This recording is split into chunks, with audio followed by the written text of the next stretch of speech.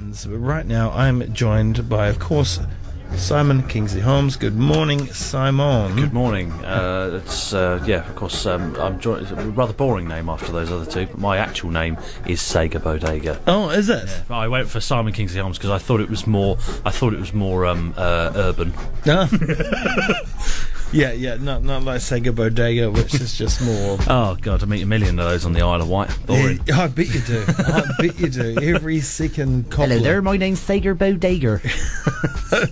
Do they have movie theatres on the island of Wight? Oh, my God, you sound like my mate John Morris back in Wales when I was in school with 13-year-old Welsh boy going, do they have roads on the Isle of Wight? Is that why you had to go to school somewhere in Wales, because they didn't have schools? Yeah, because they didn't have schools. Yeah. I was still learning I'm still going through my ABCs. If you could tell me what comes after those three, that would be fantastic. Oh, I can't actually. Okay, right. Well, you know what? Glass houses. Okay. Yeah. All right. Glass houses. Clever Dick. Let's talk about a film. A film. Yeah, we can only talk about one film because once again this week I have only managed to see one film. You're just so busy these days. It's been ridiculous. As I was just saying to Jamie, I was in Christchurch over the weekend. I meant to go and see something. I didn't have the money to go and see something, and then I hadn't anticipated. I was going to see something on Sunday afternoon when I got back, and I hadn't anticipated not actually sleeping on Saturday. So, so to be fair, I have watched two films this week. Last night I thought, I've only got one, I better see two. So I put a DVD of The Serpent and the Rainbow, the Wes Craven horror movie, and from 1988 about Haitian zombies, and it was good, but there's almost nothing to talk about with it. So that's kind of scuppered that one, and by that time it was about 11 o'clock at night, and I just wanted to go to bed. So, why are you looking up the Isle of Wight? Are you looking for proof that there are schools there? No, I'm just going to see who your most notable residents are. Anthony Minghella, the director of The English Patient. Oh yes. Yeah. There we go. You see, how's that? And Raymond Allen. What did he? He was a screenwriter. What did he do? I don't have a clue. Never heard of him. The Little and Large show on BBC One. Oh, okay, that's not bad then. Yeah. Anyway, go on. Little and Large. Yeah. I mean, Geoffrey Hughes. That guy. Oh, yeah. No, he lived there. He wasn't an Isle of Wight though. Oh yeah, he did the voice of Paul McCartney in The Yellow Submarine. He was in Keeping Up Appearances. Oh. Yeah, exactly. The height of British sitcom history. Oh, that guy too. Oh, David Niven lived there. Yeah. We're all learning something, aren't we? Well, Bear Grylls lived there, but I hate Bear Grylls, so, I mean, I guess that's... So he can live there. Is that where he learned all his survival? Yeah, learn all his survival. Yeah, if you can survive a conversation with an old bloke in the pub on the Isle of Wight, then you can survive anything. All right, go. All right, go okay. So, Maudie. So this was the film I saw last night. It's a biopic of Canadian painter Maud Lewis, who took up painting. Lived most of her life in a tiny little one-room or two-room house, one up, one down house in Nova Scotia. She suffered from arthritis all her life. She'd hunchback. She was slightly physically impaired. And she went to work for this bloke called Everett Lewis in this house as a house cleaner, and they eventually ended up marrying and spending the rest of their lives together.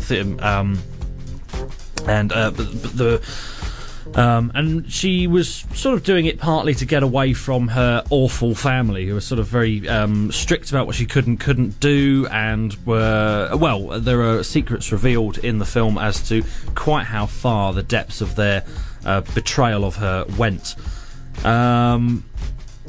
But then she goes and works with. Works for Everett. I mean, he's very keen to point out that she is as far as the household is concerned, there's him, then there's the dogs, then there's the chickens, then there's her. But it's obvious from the get-go that Everett himself suffers from some quite severe. It's never spelled out. I guess some kind of severe Asperger's. I mean, he just cannot. He very rarely smiles or is positive towards anything or anyone, and he has huge emotional problems that he can't get over. I mean, the funny thing is, Maudie is treated like she has, because her physical impairments, she has mental impairments. I don't, again, not spelled out, which is kind of problematic because I don't think she does. She's just very insular and very mousy and quite shy. But as the film goes on, we discover that she's very onto it, and she's very shrewd, and she's a lot more shrewd and stronger than people think she are. So what you have here is a relationship where he has the physical strength, she has the mental strength, and together they create an emotional strength for one another.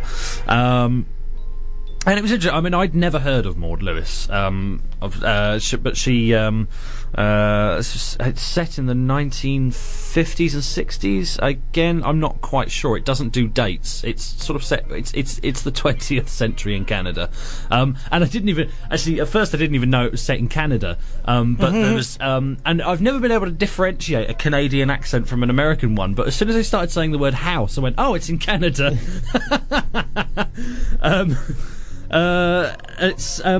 And it was interesting. Yeah, it's an interesting film. It's the two lead.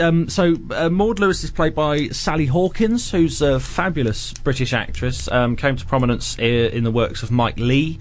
First in All or Nothing, then Vera Drake, in which she played this upper crust girl who becomes pregnant after getting date raped, and she had this really, really wonderful, really brilliantly done side story to the main thing in Vera Drake. And then, of course, she was the lead role in Happy Go Lucky, in which she plays this perennially positive character, Poppy. And as one, I think it was Roger Ebert pointed out, there's very, very few actors who could pull off a character that happy all the time, and it's a fair point. That character could be so annoying, and she's not. And it was Happy Go Lucky is a neglected gem in Mike Leigh's filmmaking filmography. I beg your pardon. And Everett Lewis is played by Ethan Hawke. What's your thoughts on Ethan Hawke? Fan, yeah, me too. By and large, obviously.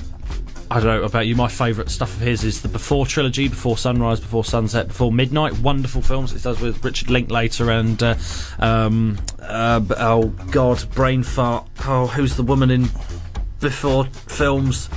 Oh, I know this. Julie Delpy. Oh, god, I can't believe I just forgot that.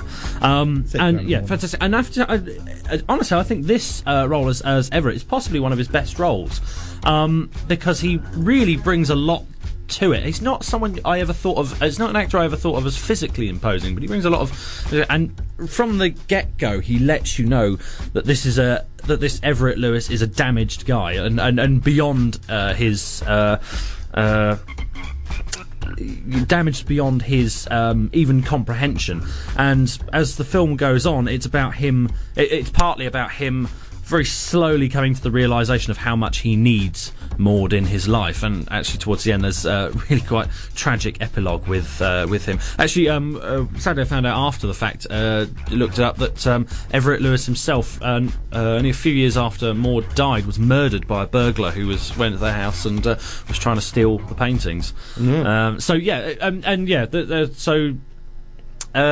that, for most of the film is a sort of an intense sort of study of these two people and their relationship together and how they work around one another, and how she goes from becoming servant to pretty much master. Yeah, kind of that. Yeah. But without ever doing anything as egregious to make it sort of about that. I mean, there are things wrong with it. Again, I wish there had been a bit more background information. It does spend a lot of it. I can see why they're doing as much as they are, but there's a side character of this woman, this socialite from New York. Well, she maybe not be a socialite, but social art enthusiast from New York who lives locally, who takes a shine to Maud's paintings and pays her. They ask her, she says how much for them, and they say $5, $6 for the big ones, and you think, and I'm thinking, oh, okay, well this will be interesting. And then clearly, if she thinks there's some worth in it, there's going to be some more money further down the line. But that's not really explored. So whether more money came in or whether she was screwing them out of enormous amounts of money, that's not touched on at all. I was thinking that thread was left hanging, and I wanted to know more about that. There's also, I'm not sure that the direction is up to much. I think it's all wides, mids, close-ups, and all that, and then. And the music is that awful kind of acoustic guitar and lilting piano solo, which I've said many times in the last year that I can't stand, and I still can't stand it. It gets on my nerves. It's boring. It's tedious, and it's just it's just that typical sort of emotion tugging cack that I can't be bothered with. Although I'd say the direction is not up to much, but every time you have films about artists, there always seems to be that kind of difficulty as to what you do stylistically with it. Do you ape their style? Do you run so far away from it or whatever? I think, again, to bring up Mike Leigh, his last film, Mr. Turner, they said they deliberately didn't try to make the film look like his work or try to imitate his work in any way. They made it much more conventional, and actually that turned out to be one of Mike Leigh's most beautiful films, I think. Mm-hmm. Whereas the Ian Dury biopic, Sex and Drugs and Rock and Roll, stylistically was very adventurous. So, very punk rock. Had all this references, these visual references to 1950s horror films, and then kind of 1970s, 1980s pastiche crepe paper and cardboard visuals. But actually, unfortunately, the narrative itself was so conventional; it was quite tedious. So that was a disappointing film in the end. This one is very much. Join the dots kind of that's wrong, that makes it sound simplistic. Is a very conventionally shot film, nicely shot. I think it paint by numbers, very nice. See what you did there, nice one. Don't ever do it again. But the larger picture, the larger picture of Maudie's fame isn't really explored, which again is even to the extent that actually you don't really get much of an idea of how people in her local town think of her. You only get a couple of sort of sour opinions. But that said, it's primarily it is supposed to be about the relationship, and it does that really, really well. I think the two leads are really, really good in the main roles, as you would expect them to be. But it's and Sally Hawkins actually, I haven't said that Sally Hawkins does, with the character of Maudie, does that most difficult of things, because she's kind of a passive character, and it's really hard for an actor to do, to take an audience along the journey with them, with a character who is more insular, doesn't do a lot. She hardly ever leaves that house. She sort of paints around the place, but Sally Hawkins does just this really subtle job of revealing her strengths as it goes along, and does it with great humour and conviction. And I think that really, really, really, really carries it along. It's a on the whole, I would thoroughly recommend it. I mean, it was a very interesting film. There were just more things I wanted to know about the broader picture of the broader picture. There we go. I see. I've just punned myself. Seems like she's had a very interesting life.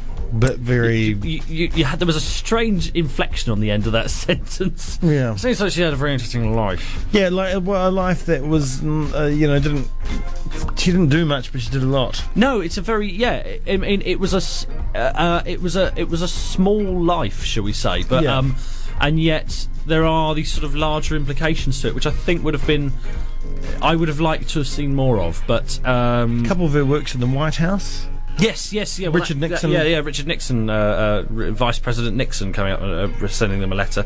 And it's. I don't know what. It's worth a watch. It's worth a watch. Yeah, go and see it. It's good. Right, highest price for a painting of $45,000. So she was getting screwed out. American dollars. But that was this is in 2017, well after her death. Right, okay. So but even so, adjusted for inflation, something about it just makes me think there must have been a lot of money she wasn't getting. Yeah, but you got to also remember that the price of paintings go through the roof after an artist dies. Yeah. But I'm saying that I like them. I've never heard of her. I'm looking at them right now. They kind of remind me of Christmas cards. Well, that's the interesting thing is it does seem to start out as Christmas cards. There you go. But then she started doing bigger stuff on commission or whatever. But what I'm saying with the What I'm saying with the money thing is it's just that aspect wasn't explored. Whether she was being cheated out of it or whether she wasn't, it was kind of like, I need to see more of that, you know. There's a couple of docos. Maybe you can watch those. Documentaries are boring. Nobody likes those. No, of course not. All right, we'll leave it there. Yeah, we will. Go watch that film and none others because there's no other ones on. Yeah, there's nothing at all. There's nothing. All right, thanks. God, thank you. I would have liked to have seen a couple of others, but Hey, sorry. that's what this week's for. I'll get back onto it this weekend. I haven't got any gigs or anything. I'm not going anywhere. All right, see you next week, buddy.